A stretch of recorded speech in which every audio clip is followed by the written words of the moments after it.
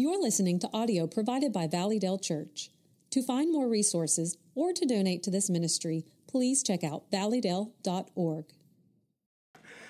Good to see y'all. Hope you had a good Christmas and good start to the new year.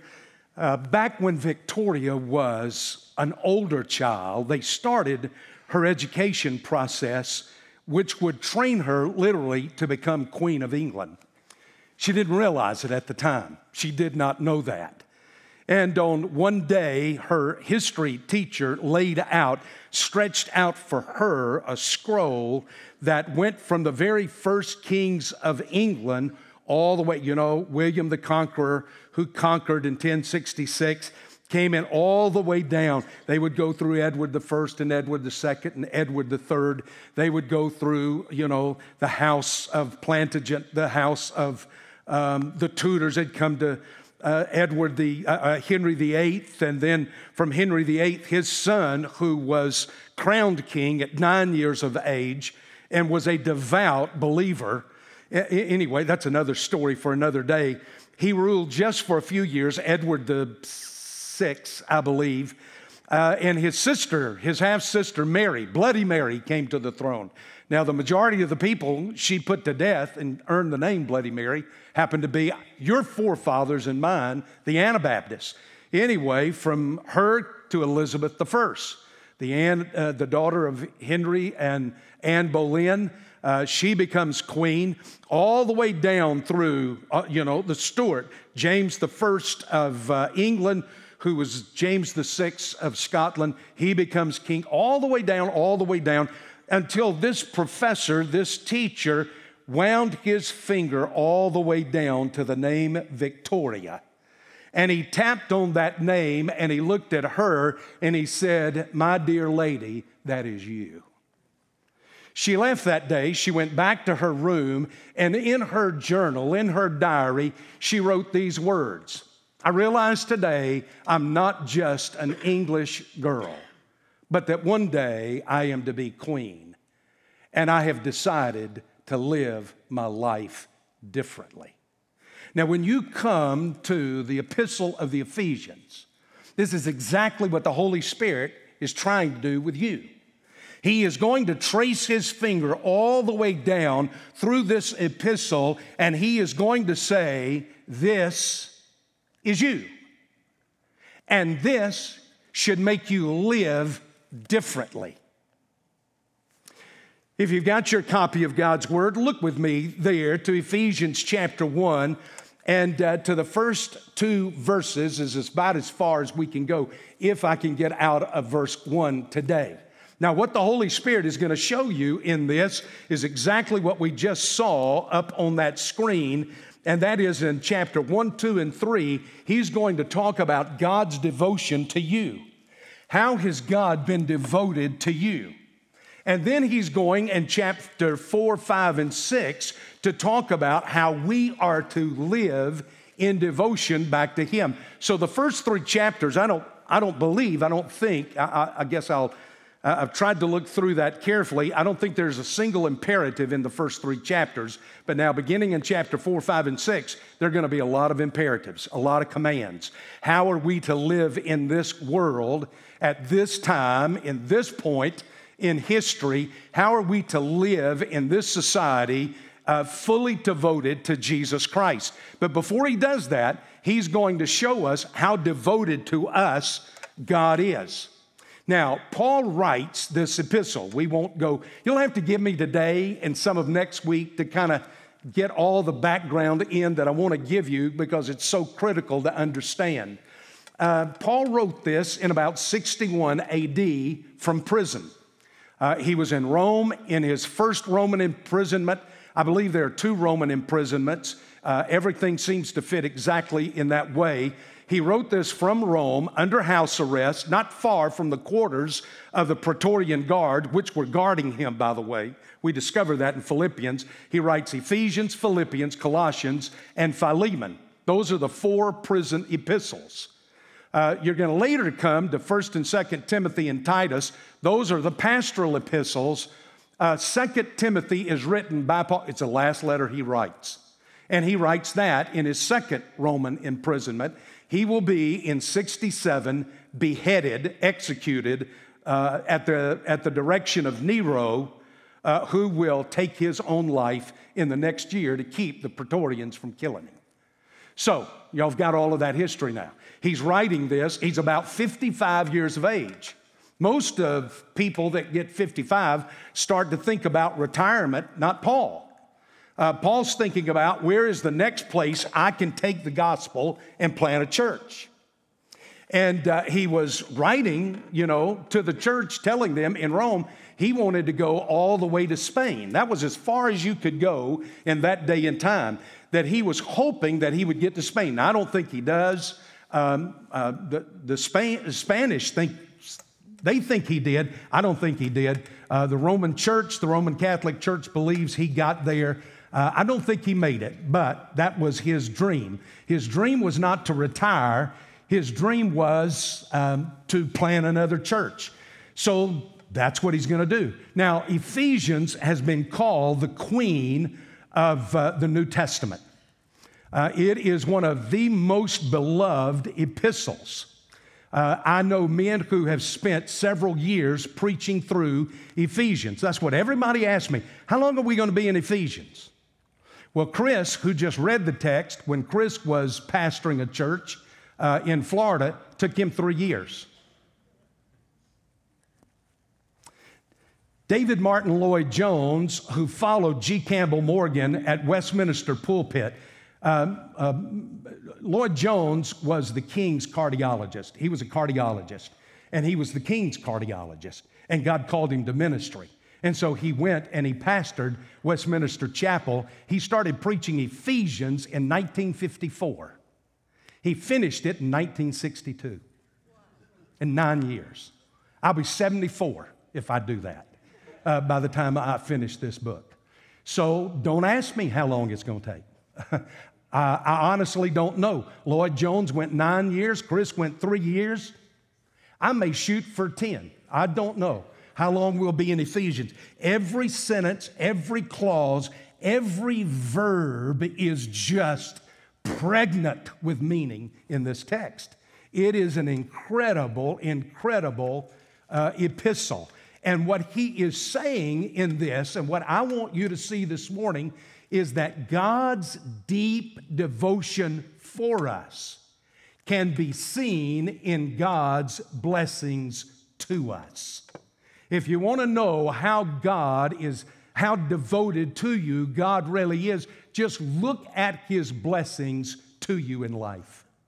All of us, surely over the new year, we've stopped at least briefly sometime and thought about all the blessings that have been ours in the last year, all the ways God has blessed us in our lives, and all of those blessings come from one place.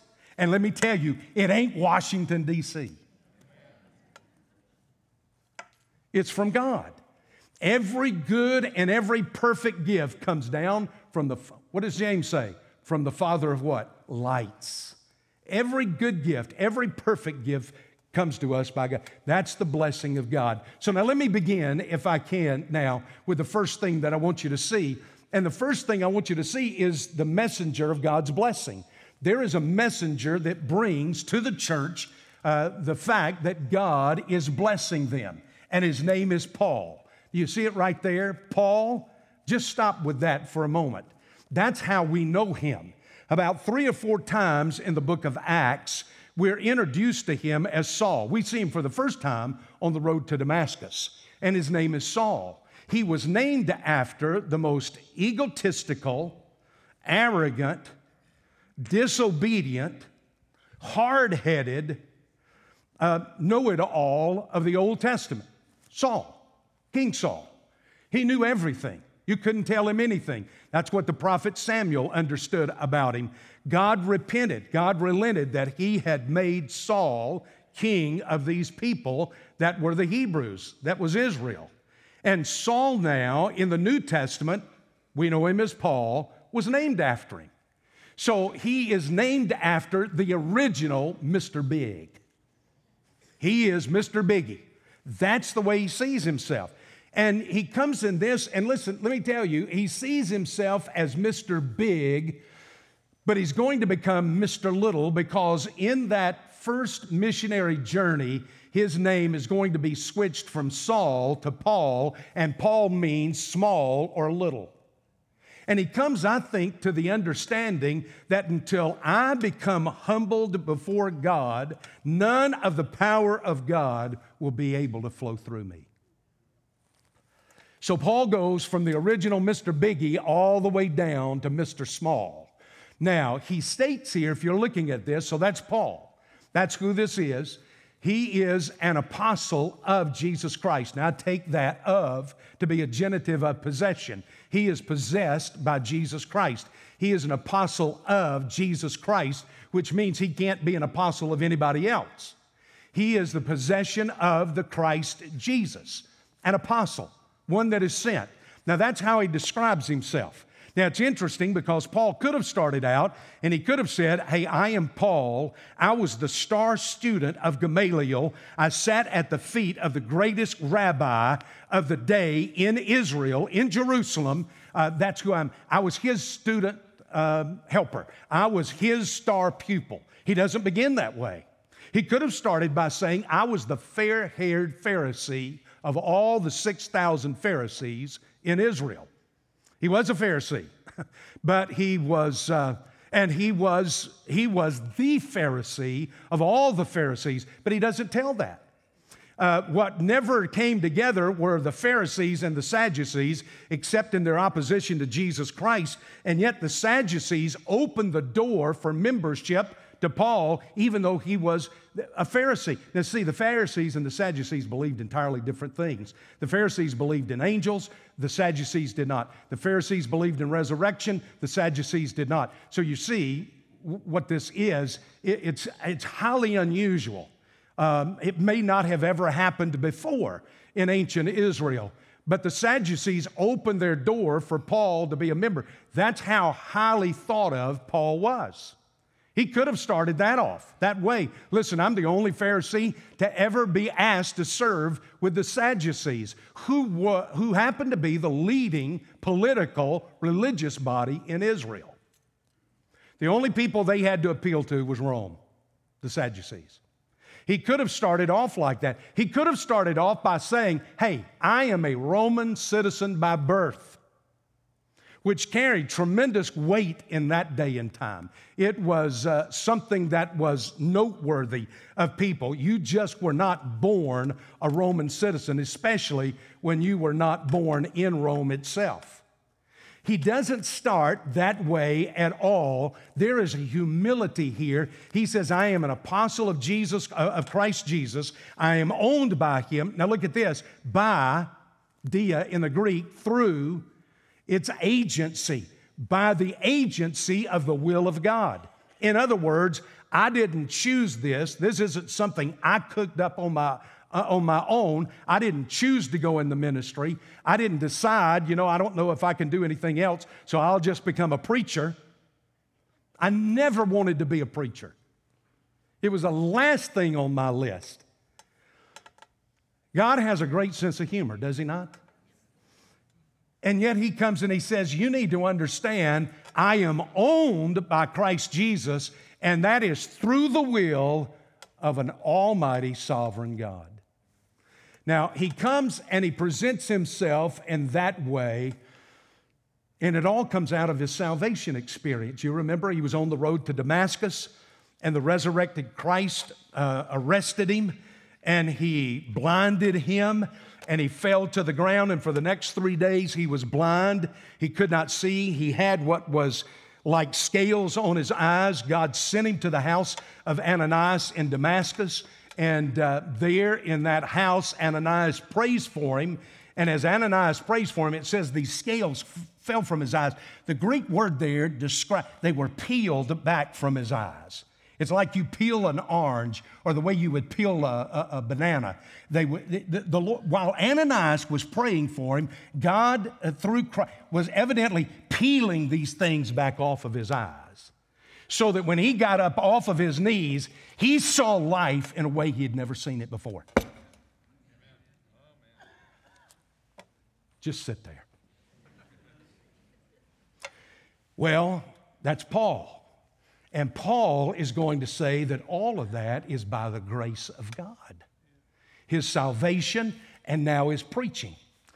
Let me get you to put your finger right there. Look over to chapter 3 of Ephesians.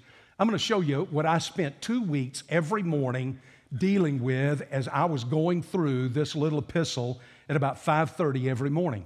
When we were off on our sabbatical and I was on that ship, I got up every morning around 5:30, and I went up and I got a cup of coffee. It's impossible to study the Word of God without coffee. And so those of you who don't like it, you need to check your salvation. I would sit with a cup of coffee by myself, and I got so into this section. I want to just read it to you. I'm going to come back to it, but I'm doing a sermon out of this to preach at pastors' conferences when I'm invited to them. I want you to listen to what he says. Beginning in verse 7, he says, "Of which I was made a minister according to the gift of God's grace." Now, he's talking about his salvation, but then he's talking about his call to preach, which was given to me according to the working of his power, to me, the very least of all the saints. You see that little clause right there? To me, this grace was given, but in the middle of that, he puts this little clause, to the very least of all the saints. This grace was given to preach to the Gentiles the unfathomable riches of Christ and to bring to light what is the administration of the mystery, which for the ages has been hidden in God who created all things. Now, let me just stop right there with that. What Paul is saying is this, to get to understand why God sends a messenger of blessing, understand that Paul is saying a lot of preachers stand and preach to a congregation looking down their noses. Now, I can talk about this because I are one.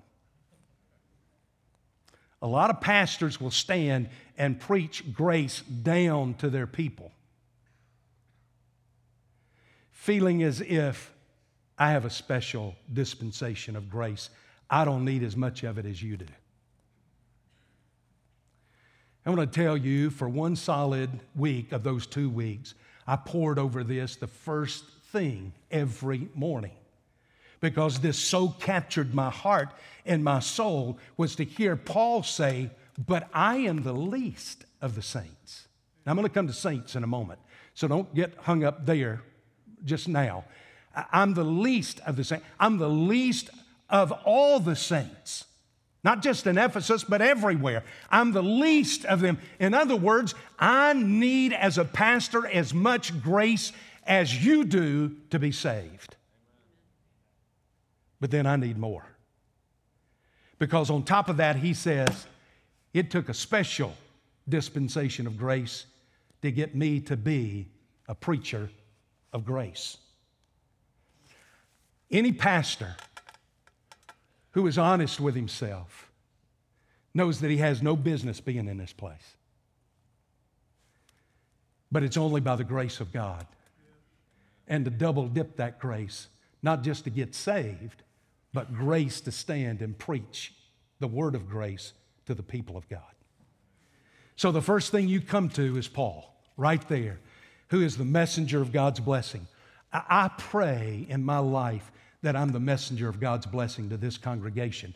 If I'm not, I have really missed what God's called me to do. Okay? Now, that's the first thing I want you to see. The second thing I want you to see are the saints who are blessed. He comes now and he says in the middle of verse 1, to the saints. Now, when he says that, we too often put a 21st century concept on that. He is not speaking to an elite group of people in the fellowship. He's not even speaking to an individual person. He is speaking to all the people of the church there in Ephesus. It's me saying to all of you, you are all the saints of God. And by the way, let me tell you, I don't know that I understand it completely, but I'm tracking this down. In the New Testament, I can't find but one place where there is a hint that this might be applied to an individual. I really think it's not, but I've got to do a little more study. Every time you see the word saint, agios in the Greek, agios, saint, it is always to the congregation. In the Old Testament, it's the same way. There is no one in the Old Testament called saint. It is that Israel is all called the saints of God, the children of God. It was applied to the nation. It is now applied to the church. Peter talks about that in 1 Peter chapter 2 when he says, you're a nation of priests. You're a holy nation. You are a priesthood, a holy priesthood. You are the nation that is holy. We are the saints of God. And I know that sounds odd to us because we think that a saint is somebody who died and, according to the church, had to perform at least 2 miracles that have been verified. Saints are not dead people. Saints are you, the living. If y'all say amen, and I know that you're living out there. Amen? He's speaking to us. He's speaking to the whole congregation, not to any individual person, not to any special little group somewhere. He has called us saints. Now look at this. Hagios is the word. It means holy. It's the word holy. We are called to be holy. He is saying you are the holy ones. Now, how in the world have we become holy? Nothing but the blood of Jesus. What can wash away my sin? Nothing but the blood of Jesus. What can make me whole again? Nothing but the blood of Jesus. Oh, precious is the flow. That makes me white as snow. No other fount I know. Nothing but. There you go. I'm old school, and I believe in the blood of Jesus. And that's what he's saying right here. Who does that? Only God. Only God can do that. Nobody else can do that for you. You can't do that for yourself. Now, I want you to hold on to this because I'm going somewhere with it. He says, to the saints who are at Ephesus, but who are faithful in Christ Jesus. Now, let me point out something before I get to this word faithful here and what's going on with it. He says, you are at Ephesus, but you are in Christ. Let me tell you, we are at Birmingham or Pelham or Hoover or Vestavia or Helena. We are at Birmingham, but folks, we are in Christ Jesus. That's good. Just hold on to that.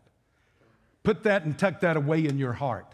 That no matter where you are, you may be at a place, but you are in Christ Jesus. We are the people. Now he says, you who are faithful in what? What's the sphere that they are faithful in? In Christ Jesus. Now the word there, faithful, can either be a passive or it can be a present tense. If it is active, the present tense or active tense, it means they are having faith. They're in the process of having this faith. In who? Christ Jesus. If it is passive, it is that they have been faithful. Now, John R.W. Stott says it's both. Take it that way. Take it as active. Take it as passive. They are people who are having faith, who have been faithful. I think that's exactly right. Now, I want you to get this. I need for you because now, listen, I'm doing more teaching today than I am preaching. Next week's going to be the same. You see verse 3? In verse 3, you start in verse 3, and do you know where the sentence ends? Verse 14. It's the longest sentence in the entire Bible. Paul would have flunked my English teacher. But he gets an A+ in theology. Now, I'm going to come back to that next week because in verse 4, you're going to hit on something that everybody here is just dying for me to get to. And that is election. What do I do with this thing about election? And you come down in verse 4, and he's going to say, just as he chose us in him before the foundation of the world. And you say, do you believe that? Well, it's in the Bible. How can I not believe it? I don't know what else to do, but I'll share with you next week. You believe in election. I believe in election. But listen, when it comes to me, I'm going to define it the way I understand it. So we'll come to that next week. But now, look at it. I'll answer your question. Did God know in eternity past that you would be saved? Oh, for crying out loud, He knows everything. Okay, just so you know. Now, you can breathe easy. Your pastor believes that. But he comes here and he says, faithful. Saints, how did I get to be a saint? By the blood of Jesus Christ. That was all God. Am I being faithful in Christ Jesus? How is that happening? Because I am being obedient to God. You have to watch now that in Scripture you see things, and if you listen to my Mornings with Mac, I'm going through Ruth right now. I'm going to give you tomorrow morning and next Monday morning, I'm going to talk about interpretation, and I'm going to talk about looking at it from a human perspective and a divine perspective. That's the way we look at Scripture. We look at Scripture. Who is it that forgave your sins and made you holy? Who saved you? Who redeemed you? God. Do you have a decision to make? You better believe you do. You got a decision. You can't go through this life thinking, oh, well, I'm saved, I'm elect, I'm saved, and you never make a decision for Jesus Christ. You're in for a real shock when you stand before Him one day. So you have got two things that are happening here. You've got God doing what only God can do because He's the only one that can save me, redeem me, clean me, make me holy. And then I have got to be faithful to Jesus Christ. And you say, now that's the struggle right there. How am I faithful? How do I live out a life of faithfulness to the Lord? And they're doing it in the city of Ephesus. Now, I've had the privilege to go to the city of Ephesus probably about 8, 9 times, I suppose. It is, in years gone by, Dr. Charles Ryrie, who taught theology at Dallas Theological Seminary, I was his pastor for 7 years. And during that 7 years, we became close friends, and he would travel with me. And I remember back my first trip into Ephesus with Dr. Ryrie, we were walking down. Just to give you an idea, you're going to drive out of here on asphalt, on tar, in rock.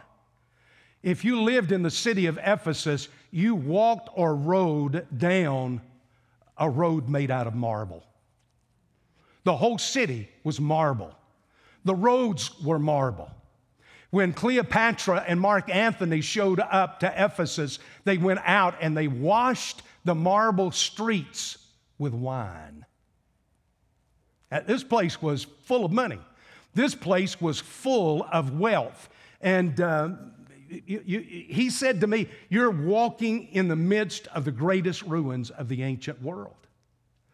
It is a massive city. If you've been there, just what they've uncovered and put back up, there's a minimal mile from the back gate of Ephesus all the way down to the Library of Celsus. And then you turn and you head down toward the port and the great Colosseum that is there.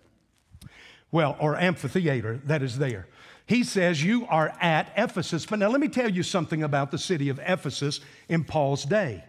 It was a Roman capital. It was a Roman colony, a Roman city, which gave it special perks. And it basically was the capital of Asia Minor. You come there, and it was also the very basis of the cult in the ancient world of Diana, or Artemis, as she was called. You come there, and you come to one of the greatest banks in the ancient world. It was the Chase Manhattan of Paul's day. Everybody heard of the bank in Ephesus. All of Rome would collect all over Asia Minor. Its tribute would come to Ephesus there at the port, would deposit all of that into the bank at Ephesus until they could load it on ships and take it on to Rome. It was a city that was the center of the worship of Caesar. It was also a city that lived under an incredibly dark cloud of the occult and magic. You know, I just mentioned the library. We're going to read about burning Bibles. Burning books there at Ephesus. You'll read that out of the book of Acts. You know what they were burning? They were burning books of magic. They were produced. Books on the occult were produced, massively produced in Ephesus. They bring them out and they burn. You won't believe the figure on the number of books. I'll give you that one day. On these books that were burned there from black magic. But I want you to understand, they brought those out. They burned those things there. It was that city that lived under the occult. And they promoted it all over the Roman world. So that was the world they grew up in. That was the world they worship in. That was the world that they knew, and they knew that they were a very small minority in this majority of all of this paganism, all of this pluralism in a culture that was anything but Christian. And yet Paul's going to come, and in this, he is going to say that we are to be devoted to God because God has been devoted to us in the midst of this place where you have this temple that is one of the 7 wonders of the ancient world. And yet he's going to talk about Jesus Christ is our foundation. In a city that is there and it is world famous for its bank, he's going to talk about the riches that are ours in Jesus Christ. In a city that is under the darkness of the occult, he is going to come and say, listen to this in chapter 1, verse 21, for above all rule and authority and power and dominion and every name that is named, not only in this age, but also in the one to come. All of this is talking about powers of darkness, rulers, authorities, powers, dominions, all of these things. He put all these things in subjection under his feet, that's Christ, and gave him as head of all things to the church, which is his body, the fullness of him who fills all in all. He is going to counter everything that they find and live under in the city of Ephesus, and he's going to say, God's got something better than that. Same is true for us, folks. Everything that this world offers, God has got something better for us than what the world has. We might be outnumbered, which we are. We might live in the shadow of all of this stuff, but let me tell you something. It is Jesus Christ that we're in. We're at Birmingham, but we're in Jesus Christ.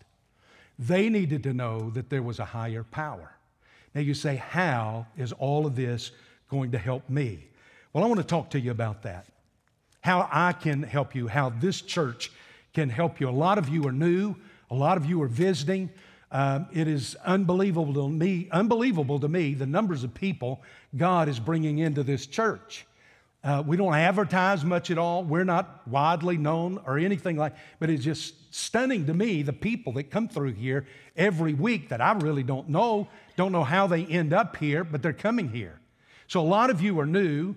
Some of you have just joined the church. Some of you are sitting there thinking about joining the church. And you wonder, how is this going to help us being in this book? And how is this church going to help you? I want to give you our 5 values. I want to give you our 5 values, and they all come out of the Word of God. You say, I don't know what your values are. Well, I want to give them to you right now. Here they are. Here is truth with transformation. Now, if you were here back in November and into December, I was preaching Romans chapter 12, 13, and just into 14, and I pointed everything back to chapter 12, verse 2, where it says, be transformed by the renewing of your mind.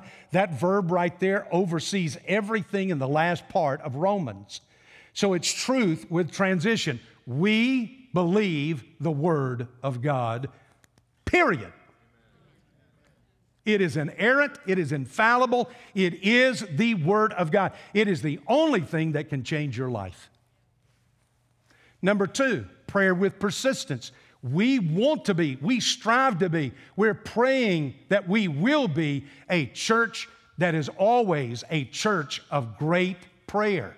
Relationships with authenticity. We want you to find real people here. I don't think I put on any airs. I'm who I am. I try to just be me. I really don't know what else I can be if I can't be me. So we want you to find everybody here. We want you in a life group where you can build relationships with people who will love you because Jesus Christ loves them. We want you to have that fellowship. Evangelism with urgency. We believe that God called all of us, go ye therefore.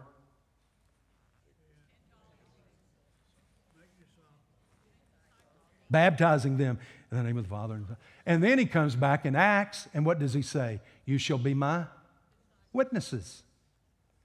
In Jerusalem, Judea, Samaria, to the uttermost parts of the earth. So he didn't just call me to share Jesus Christ. He called you to share Jesus Christ. And so there's evangelism with urgency. And then there's generosity with joy. Now listen, we're not about buildings here. We're not about parking lots. We're not about numbers. And we're not about money. We are about generosity. Generosity is probably the one thing you can say about God. He is a generous God. You're sitting here. You got breath. God gave it to you. You got life this morning. You know, some folks didn't wake up this morning. You've got life this morning. So God gave you life. God's given you everything you've got. And that's what you call generosity. And we want to be just like that. We want to be generous as well. So, now those are our values. Let me give you our measures. We've got a way that we measure this. Number one, am I spending time with God daily? That is, Jesus said, I'm the vine, you're the branches. He who abides in me and I in him, he bears much fruit. For apart from me, you can do nothing. So am I spending time with God daily? I've got to daily be in the Word of God. I've got to daily be in prayer to the Lord. I've got to spend some part of my day doing that. Number two, am I living what I'm learning? Do you learn anything at this church? Well, are you living it out? I hope more than two people are. I really do. I hope if you're learning something that you're living it out. Number three, am I sharing Jesus regularly? Do I share Jesus with the people that I come in contact with? For I'm not ashamed of the gospel, for it's the power of God unto salvation. To everyone who believes. Now listen, what did he say? To everyone who believes. To the Jew first and also to the Gentile. Number four, am I sacrificing for the kingdom? For where your treasure is, there your heart will be also. Am I sacrificing for the kingdom of God? And the last one, number five, am I spiritually investing in others? I love that.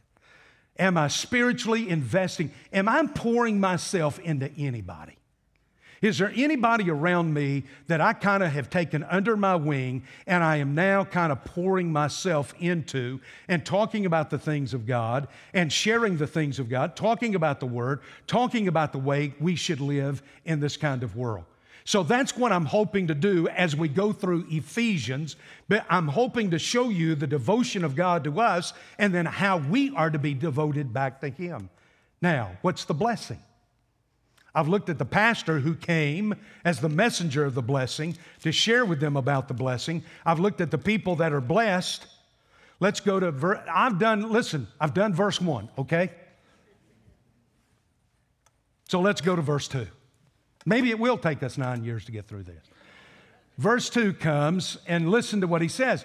Here is the blessing, and it's in two parts. Look at what he says. Grace to you and peace from God our Father and the Lord Jesus Christ.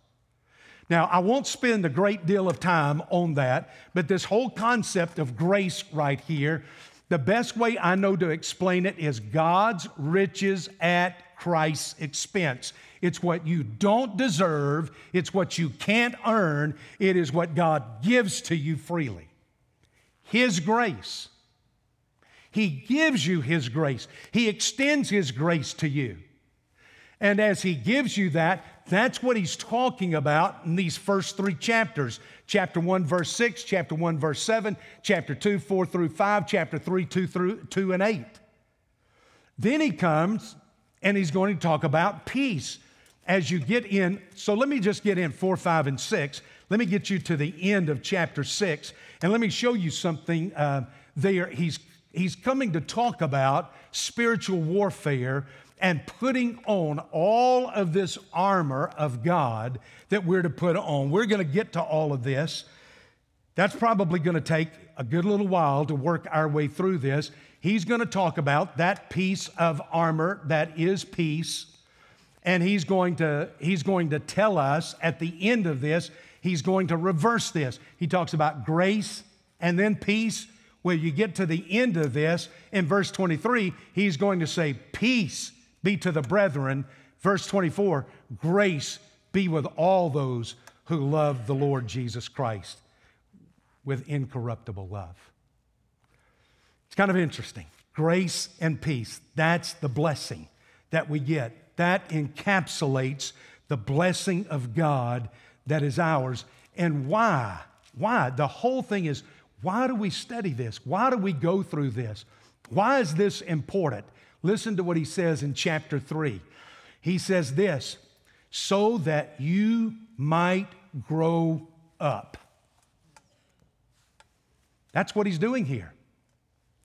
He says, so that you might grow up until we all attain to the unity of faith and the knowledge of the Son of God, to a mature man, to a mature woman, to the measure of the stature which belongs to the fullness of Christ, until you come out looking like Jesus Christ. That's what he's saying in Romans chapter 8. When he speaks of predestination, we are predestined to become what? Like Jesus Christ. Let me just turn there. Romans chapter 8, when he comes and he says, verse 28, for we know that God causes all things to work together. He doesn't say God causes all things, but he causes all things to work together for good to those who love God, to those who are called according to his purpose. For those whom he foreknew, he also predestined to what? To become conformed to the image of his Son, so that he would be the firstborn among many brethren. So that all the brethren that he's the firstborn of are going to come out looking like their older brother, Jesus Christ. That's what we're predestined for right there. Now you think, well, boy, you have a lot to tell. You ought to know what I'm up here cutting out to get through this. So that we grow. Chapter 4 of Ephesians. That we grow into maturity. And let me close with this, because I find that Christians don't grow, don't mature. Do you know there are over 30,000 different species of wasp? And they all live in my backyard. I'm not joking to you. I was watching Debbie. Debbie was out trimming. Now listen, I hate yard work. I don't know why she's not in the service. So anyway, I hate yard work. She loves yard work. So I'll let her do what she loves. So she was out trimming, and boy, she threw down the hedge trimmer, and I thought she was breakdancing out there. She was going after it, and she'd gotten into wasp, into one of the plants there, had wasp in it. Do you know that when a wasp hatches from that egg, it's the largest it will ever be in its life? It's as big as it's ever going to get when it hatches out. And you know, when you go out and you'll find them, and they're, here's one line over here, one line over here, and you get them, and they kind of shriveled up and have curled up. They don't live but about a month. 22, 30, at the most maybe. Now, the queen wasp will live for a year, but all the other wasps die in about 30 days or so. Do you know they never grow anymore after they are hatched? They begin to get smaller and smaller, kind of like all of us that age. I used to be 6'3".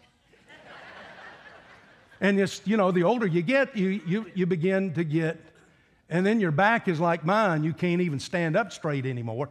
You just begin to get. Now, I want to tell you the tragedy in this. That's the way we are spiritually.